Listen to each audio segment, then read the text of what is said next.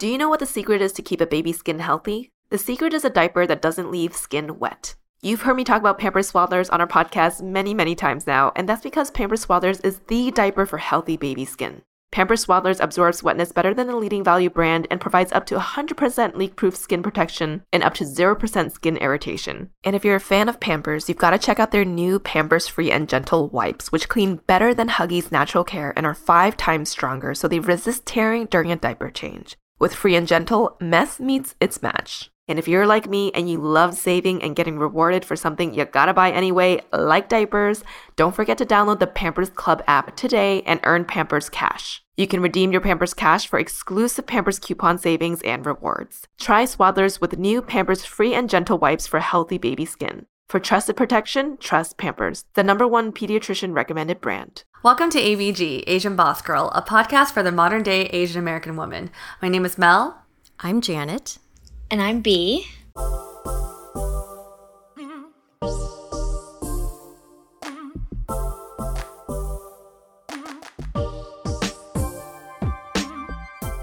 Hi everyone, it's Janet. I just wanted to give a warning that this episode contains content about domestic violence. We encourage you to listen or skip this episode and check out one of our many other episodes at your own comfort level. Thanks again for all of your support and happy listening.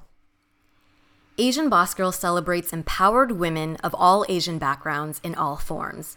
Today's guest is someone whose embodiment of courage and power is reflected through her physical prowess as much as her inner strength. B. Nguyen, also known as Killer B, is a 4'11" professional MMA mixed martial arts fighter, actress whom you may recognize from Survivor Season 37, and self-defense coach.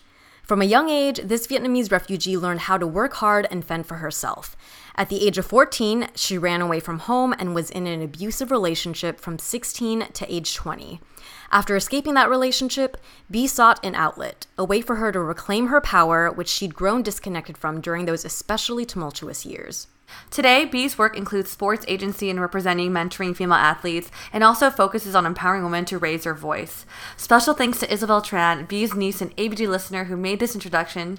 In our initial correspondence, Isabel sweetly said, "I may be biased as her niece, but watching my aunt's journey as an immigrant, domestic violence survivor, and now boss girl has been a truly humbling experience." So please welcome B to the Asian Boss Girl podcast. Yay! Thanks so much for being here, B. I'm so excited to be here. I've heard so much about your podcast, and I love what you do and what you represent, so I'm excited. Oh, thank you. Just for context for our listeners, B's niece actually wrote into us and shared her story with us, and we thought she had such a fascinating background. So, we don't want to hold her story from you all, so we're just going to dive right into it. B, could you take us back to the beginning? Let us know a little bit about your background. When and why did your family immigrate to America? So, my dad fought in the Vietnam War a long time ago, and when my eldest sister was 16, she traveled by herself to America via the boat back then. And so we came in 1995, and I guess that was just when she was ready to, I don't know how she managed it, but she got the entire family, which is a family of 10. Oh my gosh. Yeah, to the United States. She came here via boat, became an engineer, became really successful, and then brought her entire family over here in 1995. So that's when we came over. I thought we were going to Disneyland, which I guess we eventually did, but I didn't think we were staying, Oh my gosh. How old were you, B? My sisters make fun of me because I always change it up. I'll give you, I was like turning 7, I'm pretty sure. I was 6 turning 7. I can't be more than a year off, guys. I was 95. Yeah, I was turning 7. So I was young, but I still remembered a lot of things from Vietnam in my childhood. Dang, that sounds like crazy. I feel like your sister just sounds like such a empowered, boss, strong, resilient woman to be able to not only come here by herself on a boat, but to bring her family of 10 and become an engineer in this new country, this new life of hers. And then you did mention, you were 7 when you came over. How were those early years in America for you and your family?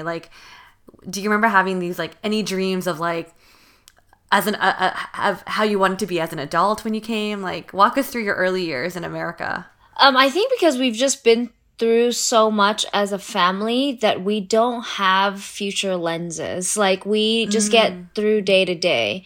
So as a child, I was raised never to, whenever I would ask like future or anything past where we were, my family, my dad, my mom, my sisters would teach me like, this is where we are now and this is what we're going to do and get done. So no, I never really thought about the future. I was just kind of, I'm a pretty adaptable kid. I've always been really brave and like fearless and adventurous. So I just dove right into it. But being a first generation Vietnamese in America as a young child is very confusing. I think my sisters and my parents had a lot of their own identity already. And I was just at the age where I was forging my own. And here I am as an immigrant. It's not easy to forge your own identity. So I was too American for my household and I was too Vietnamese for my school. So that was really, really tough on me. But I managed to get through it. But it was fun. My sister, the superhero that you heard about earlier, she did take us to Disneyland and all these fun things. So I thought it was a big old adventure. Yeah. Oh, wow. Yeah, that is, I mean, I think what you shared about feeling like you didn't quite fit in with two American and then two Vietnamese for the other side. I think a lot of our listeners can relate to that. And I know I definitely can from growing up, and I know Mel, probably can as well. I'm curious, coming from that childhood and then going into your teenage years. Our teenage years are usually pretty tumultuous, and they're also some of the most formative years. And we learned that, at the age of 14, you left home and you got into a relationship 2 years later with someone who hurt you deeply. Just diving right into the deep stuff of your life, because your life is so interesting. Could you tell us more about that period of your life? Yeah, just a little bit of background of what happened during my preteens, which, growing up as an immigrant family, you grow up pretty quickly. So that was pretty much my teens at 12, 13, 14. I grew up in a large family, 6 sisters, 7 girls, 2 boys. So my parents are tired, and they basically, a lot of Asian American families can relate. The parents are so tired by the end of all these kids that they just provide for you, And my real true parenting and molding of who I was came from my sister Twee. And when I was 13, even earlier, I think when I was 12, she left to college. And so I was left with my parents my dad passed away at 83. My mom is now 72. So they're a lot older than me. And so I was left with kind of estranged parents a little bit. I was closer to my sister Twee. So that's when I felt a lot lost actually. And that's when I kind of left home. I had a lot of trouble at school, and my parents didn't know how to navigate this rebellion, because back in Vietnam we were trying to survive and there wasn't much rebellion, but I was rebelling in America and they couldn't handle it. So I kind of just left home, and I went to Houston because I had a friend, by the way, it was a terrible thing. I think this was a terrible thing back then for kids, but it was on AOL. You guys remember that? Chatting? Yeah. Oh, yeah. I made a girlfriend in Houston, and my crazy ass took a Greyhound truck to a bus to Houston at 14 years old. And I went to go hang out, go visit my friend, and that was all nice and dandy, and more surprises came up, and more adapting came up, but I was literally enrolled myself in high school. So I would go to school from 7 a.m. to 2 p.m. And then I got a fake ID and got a job at a bar waitressing. So I would work at 15. I would work from 7 p.m. to 2 a.m. And I would do it over and over again. And I was raised in such a hardworking family that it didn't faze me. It was fun. It was I was so cool being an adult. When you're a kid, you want to be an adult. And so I obviously never related to my friends at school. So I met this guy at the bar I worked at. He was a customer. And at the time, I think he was 8. I was 15, 16, and he was 18, 19. And I didn't have anybody. I didn't have a family, and I was way too prideful to ever go home when I failed, ever. Like, I was not gonna go home until I was like a bajillionaire or like a doctor that cured cancer. Like, I was not going home, you know, a failure. So I dove into him as my life, my new family, and everything was great. Everything was great until it wasn't great, you know. So I think now that I do working so much with DV survivors, I was a prime victim for domestic violence. And I don't think that he was some kind of villain. I think that those two types of personalities just gravitated towards each other. He was kind of broken in the sense that he wanted somebody to control and protect. And I had nobody, so I needed somebody to protect me and even control me a little bit because I had no direction in life and no parenting. So that match just got together and eventually imploded. But things were great. Things were great for like 2 years. This like teenager love life, and on top of that, it's not like your parents are telling you anything. It's like we had our own apartment. It was like the coolest life for an 18-year-old, a 17-year-old, 18-year-old girl ever. Until he started with a shove, then a push, then a punch, then a kick, and then it got so horrific that it's like I'm such a different person now, and I don't know if it's trauma response, but I can't even imagine like me right now surviving that. Like it's crazy what you can survive when you're in survival mode. I mean, he's taken wire hangers and like twisted it up and like beat me with it. He's like thrown me in a ditch before. It was crazy. It was a lot. Every day was abuse, every single day for 4 years. And so, and I don't think the reason I work with domestic violence survivors now is because I think that they need a real voice to talk to them, because I would have never left. Like, I'm not this brave pro fighter, like, took him down kind of thing. No, it was the quite opposite. I didn't leave. I never left. I probably would have died in that relationship. We got chased by the police car because he was speeding, and our car actually eventually crashed and rolled 4 times. And then when we all got put in custody, he was on probation. So when we all got put in custody, they questioned me. This hero, I don't remember his name or anything, but this detective talked to me, and he just somehow got me to just tell him everything. I've never told anybody that before, but I told him everything. They saw the bruises and the cuts on me, so they knew a little bit about what was going on. And because he was on probation, they put him away. I think he got 20 years. Oh, wow. And after, I visited him for a whole year. I supported him. I visited him, put money on his books. This is the important thing. This is the reason why I had to step in and work with DV survivors, because it's hard if you don't relate. It's hard if somebody's just talking at you and wanting to help you like a project. Like, I wanted everyone to know. I wanted them to know, like, I know how hard it is. I didn't even leave. You know what I mean? But I also know how good it is once you're out. So the testament is very important. The authentic testimony is very important. But yeah, I visited him for a year until eventually life showed me a different way. Wow, that was an incredibly powerful story. Thank you so much, B, for your vulnerability and for opening up. I feel like just for all of our listeners out there, and probably for a few specific, that might be very true for them. And I thought you had such amazing takeaways. It's obvious that you've had time to kind of reflect, right? When you're saying, like, I can't even today imagine that I would have been in that place. What struck me with your story that was interesting is that it was so slight progression. It wasn't like an automatic. You said you guys were together for 2 years, and you being, also your story is incredible to like, from at the age of 14 to go away and really become so independent and hardworking and self-sufficient.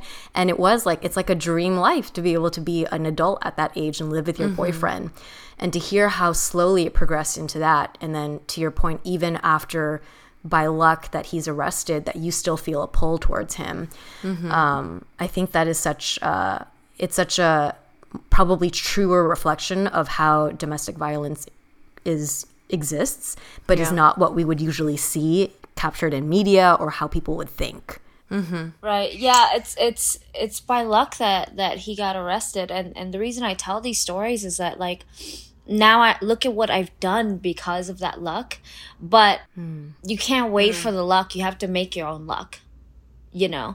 I was fortunate. I probably would have ended up probably dead, honestly, in that relationship. But I tell other survivors all the time, you have to make your own luck, and I'm here to tell you how worth it is, because look at everything that I've done after leaving.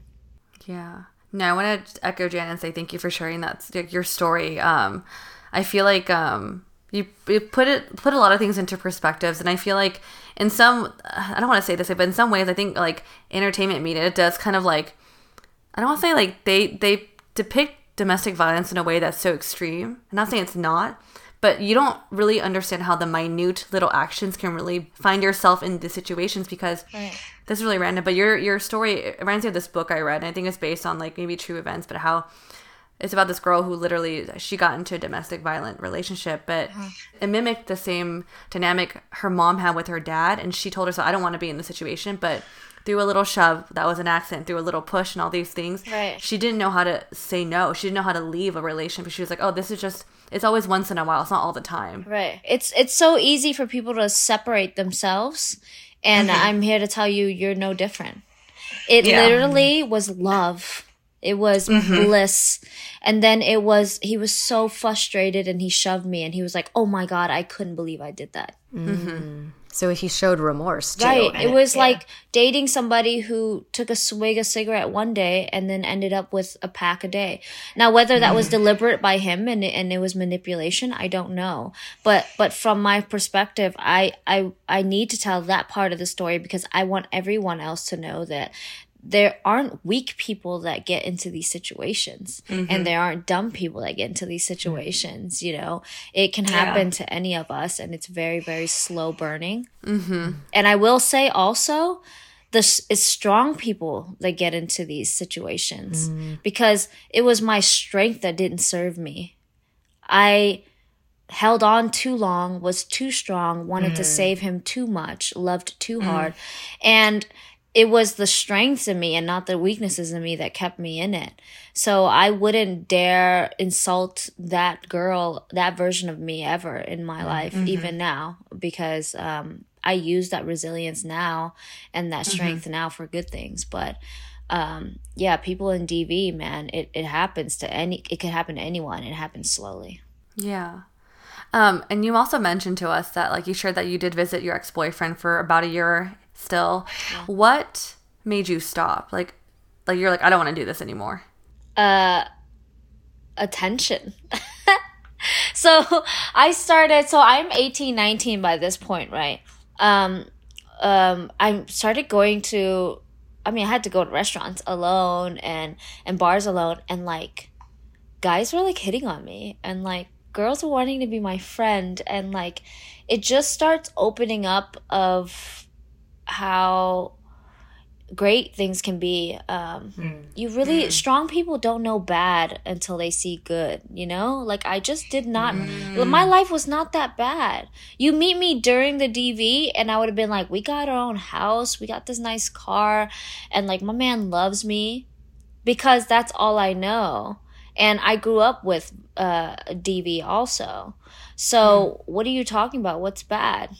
Until I got out, and guys were taking me on these dates where they didn't want anything from me, and they took care of me and opened the door for me, and all these things. So when people tell me all the time, what can we do for DV survivors or people that date DV survivors, what can we do? Just keep showing them good. Then they'll start pushing the bad away. Like, you don't point out the bad and shun people for putting up with it. You show them good, and then they themselves will figure it out. And that's how I started figuring out, why am I driving 3 hours to visit this guy who used to beat me when Aaron just took me out on a date and was so kind to me and opened the door and told me how beautiful I was and all these things. And he didn't like get upset when his order was wrong, and just the way people moved were different. And I honestly just didn't know. That's very beautifully put, is to show people the good versus pointing out the bad. Yeah. I think that's very applicable to many situations. Yeah.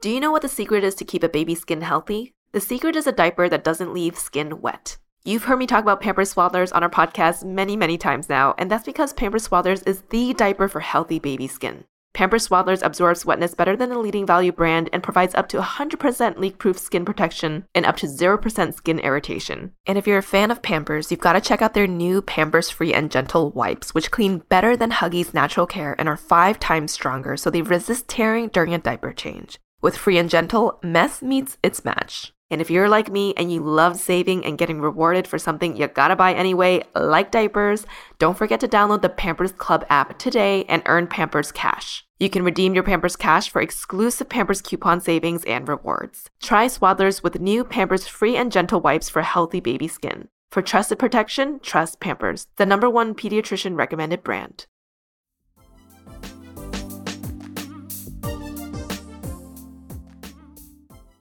Thank you so much for sharing that great messaging. Through that experience, how did that pull you towards martial arts? So I've always been really strong, but that situation, there's like this like up and down of like good and bads, right? So the good part is now I realize my value, and I'm like, what the hell was that I was in? Then the bad part was like, damn, bitch, you were in that? Like, where is your sense of confidence? Like I shunned myself. I shamed myself. I was like, why were you in that crap? Blah, blah. So I realized, I was like, I need some confidence. Like, I need to feel like a bad bee again, and like a boss babe and a boss bitch, So I was like, I'm going to go take a self-defense class. Couldn't find any, so I took a Muay Thai class. And the first class, I remember in Houston, I think it was already broken, to be honest. It was quite dramatic. I kicked it and like the bag shattered. Oh, and wow. like, I know, I felt so badass. And apparently I was like pretty good. So the coach asked me, like, would you ever train to fight? And I was like, what are you talking about? Like, I always got in trouble for fighting in school. Like, no.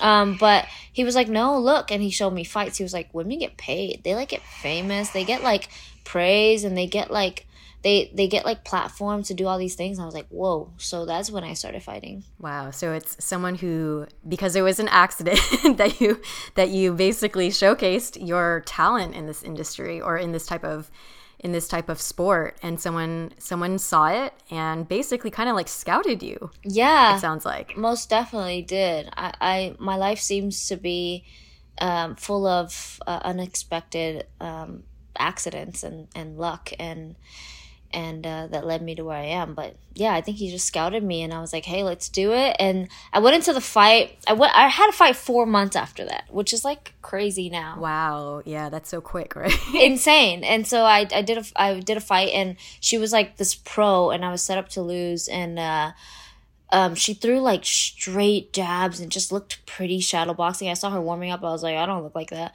So we go in there. I'm like brawling, ugly ass punches, kicks. It was disgusting.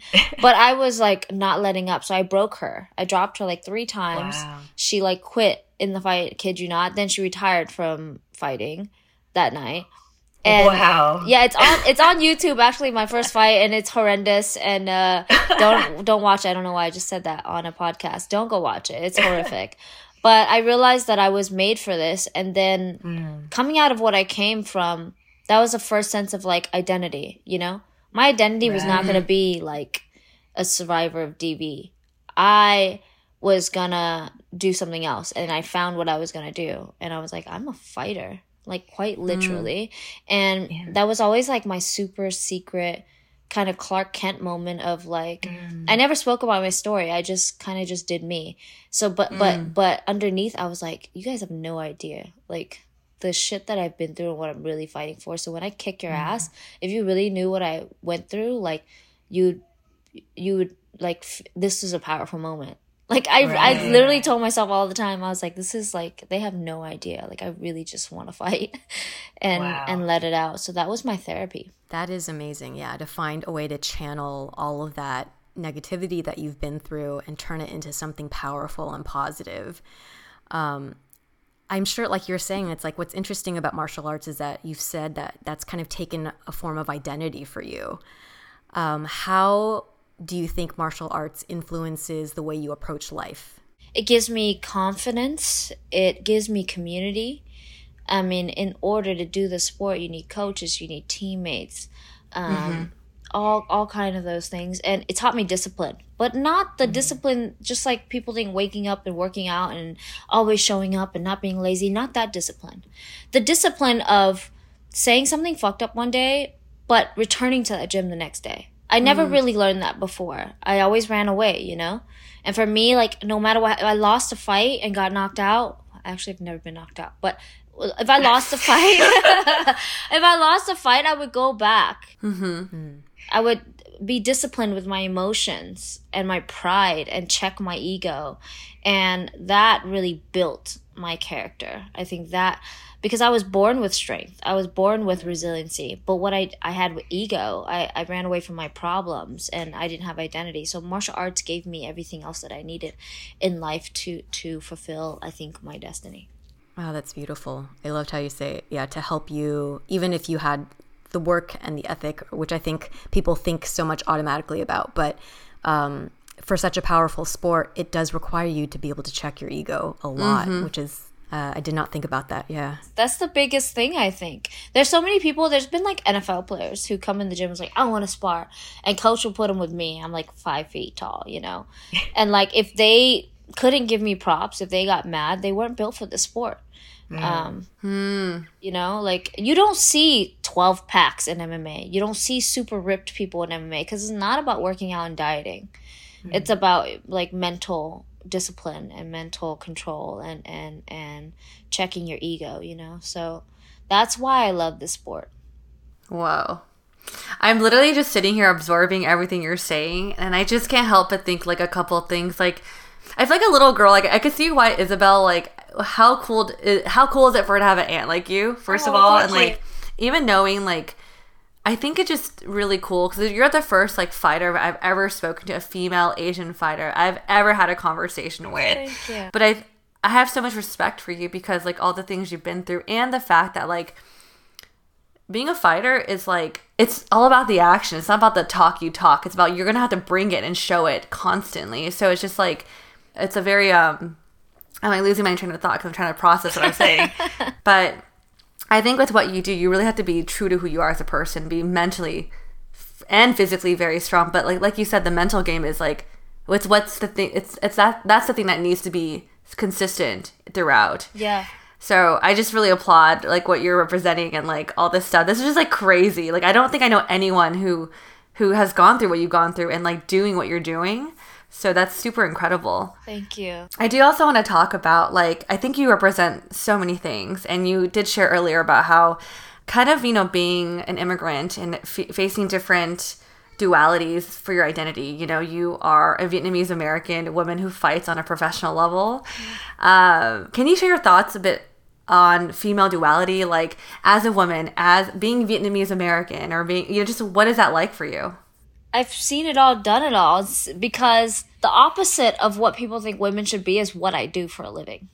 And then on top of, so like my first fight, for example, my first coach, love him to death. Like people are just taught differently, you know, and he's learned after this, so nothing on him. But he was like, you got the main event because you're hot. just jokingly. And the promoter says the same thing. And I've been through a lot of things. Like, I fought the commission in Buffalo, New York, about something they were doing. They were sexually harassing female women. They were doing pap smears, basically, for no reason. So I fought them for them to stop doing that. I mean, it's just a lot. But I'll fight all those battles all day long. Mm-hmm. But the one thing that I still continuously fight all the time, and I want to tell women, is the duality thing. Is that people will always tell me, like, if you lose a fight, oh, it's because she's taking too many pictures on Instagram. She's too worried about modeling.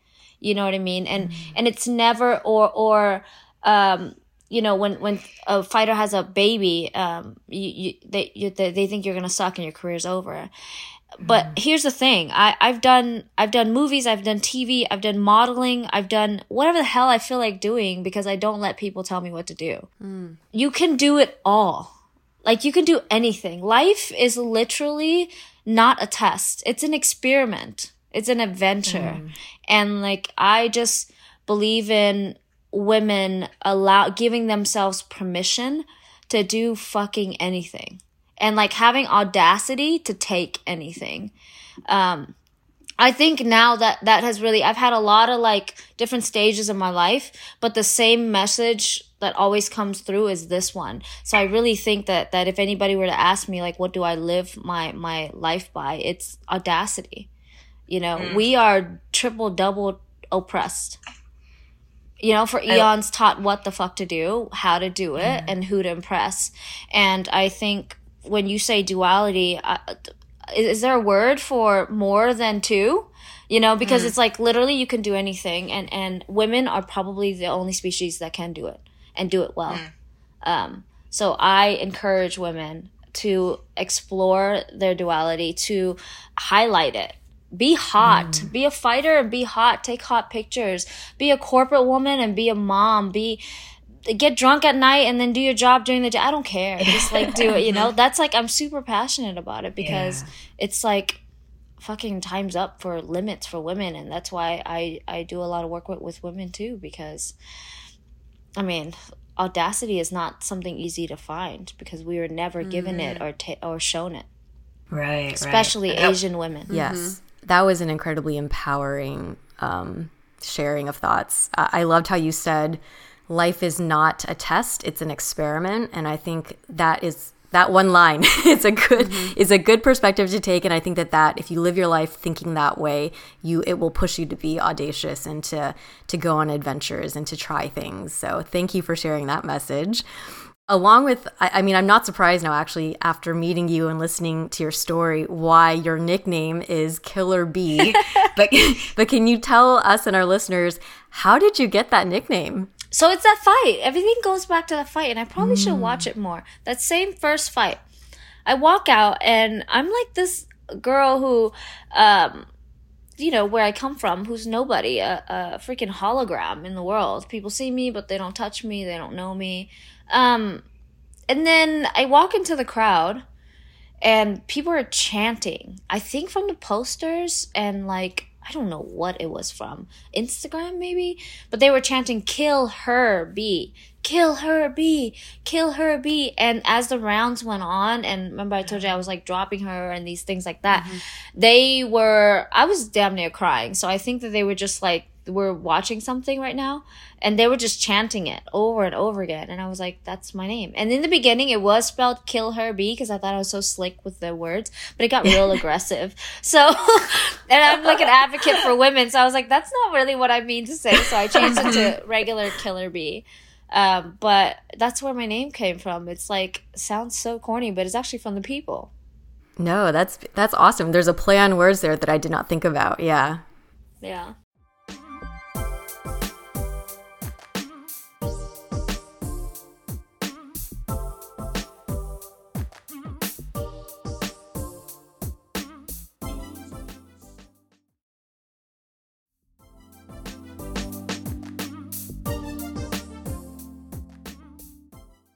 I mean, surviving what you experienced growing up and making a mark in the international fighting scene takes an incredible amount of courage, strength, tenacity, and hard work. And you've already shared with us how you believe that so much of MMA is more mental than physical. But how much would you say of the strength is required is like mental versus physical? And for you personally, how do you keep your mind strong? I think all of it is mental. I've seen people with crazy mental strength lose 300 pounds. And I've seen people that only need to lose 5 couldn't even nick a pound. You know, so your body is controlled by your mind. Everything is starts in the brain. So obviously mental is everything. I could have broken so many times. So I think it is 100%, well, it's not 100%, 90% mental. And how do I keep my mind strong? In the beginning, it goes in stages. So this is why I really hate Instagram memes and Instagram speakers sometimes, these 7-second bites, because they don't give people permission to go through stages. There's not one answer. There's not one trick. I can't be like, discipline, do it, or suck it up. I think that was what's wrong with how we were raised. They had to like quickly sum up something to teach their kids. And it was, as Asian Americans, suck it up, you know? So, but there's stages. There's different times that your brain needs different coping mechanisms. And when I was younger, it was suck it up because it was out of my control. I'm a kid. What am I going to do? Suck it up. You know, and then as I got older, it was recognizing and allowing myself to be who I was. So self-compassion, right? So it was sucking it up. Then it grew to I needed self-compassion because sucking it up wasn't working anymore. I was falling apart. Then self-compassion kind of faded out because I started getting lazy and gave myself too much damn compassion. And so I started tapping into self-accountability. And I think it's just, there's no clear answer. You just keep auditing yourself and then giving yourself permission. If it's a constant checking and balances system. And I think if you accept that, then that'll make you mentally strong. If you really just push yourself to thinking that you have to get to a point where it's just checking yourself and being strong, you'll never, ever survive your own self. So for me, how I keep my mentally strong is like, sometimes I'm like, you know what, B, it's all right. What are we going to do now? And then sometimes I'll be, get your ass up, like you're tripping, you know? So it's okay. It's a check-in. It's a constant balance system. But having those skills to tap into is important. So I think I've really worked on self-accountability and self-compassion. Wow. I'm just like, can you be my mind coach? Like,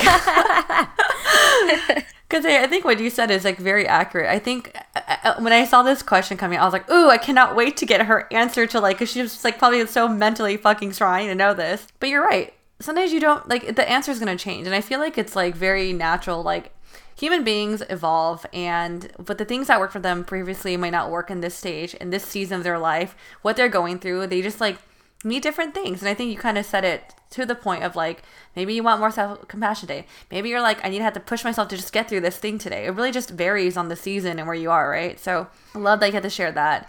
Even though at first I was like, ooh, what's the secret answer? What's the one answer? Yeah, I know. I was like, there's no secret. I was like, B got it. She got it.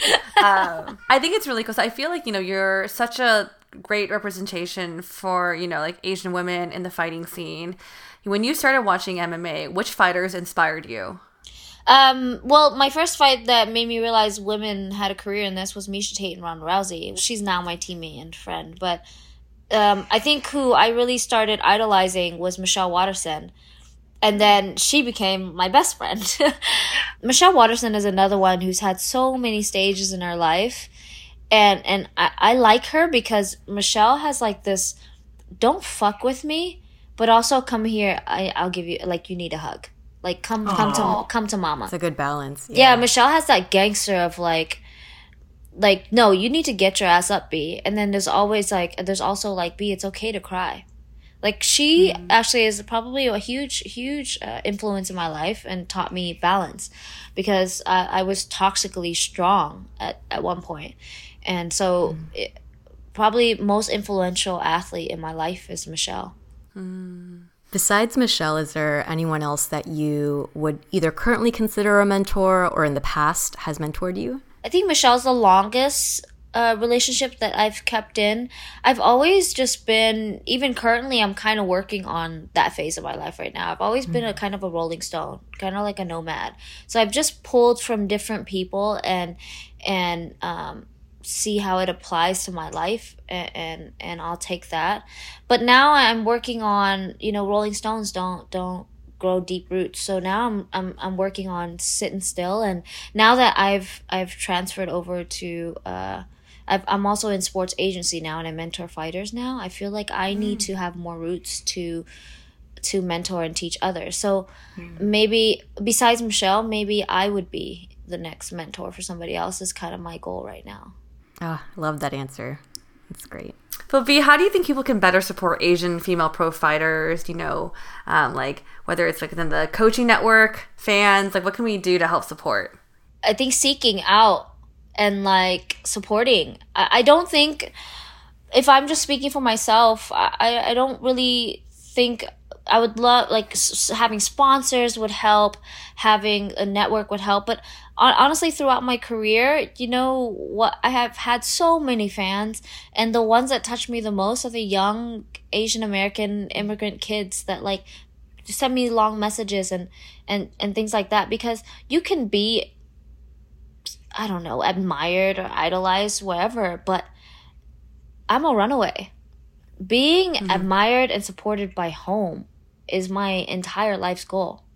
So now I'm talking to you after almost retirement. I've actually just gone back in fighting again. Came out of retirement. Yeah, I just came out of retirement. But full circle is for me is just to be on this podcast with Asian American women who care about what I'm doing.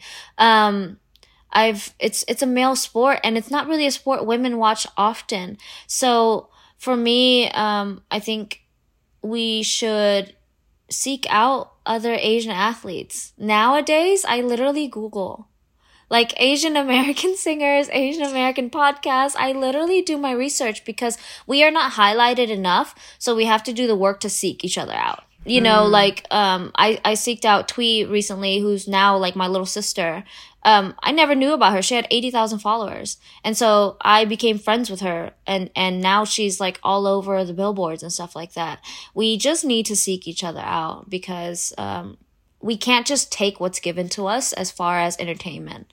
Because then we would just be supporting everybody else, which is fine. You like what you like. But I think if we put in a little more effort to find out these artists, these creatives, these podcasts, these athletes like me who's been doing it for 12 years, and most Asian American young people don't know about me.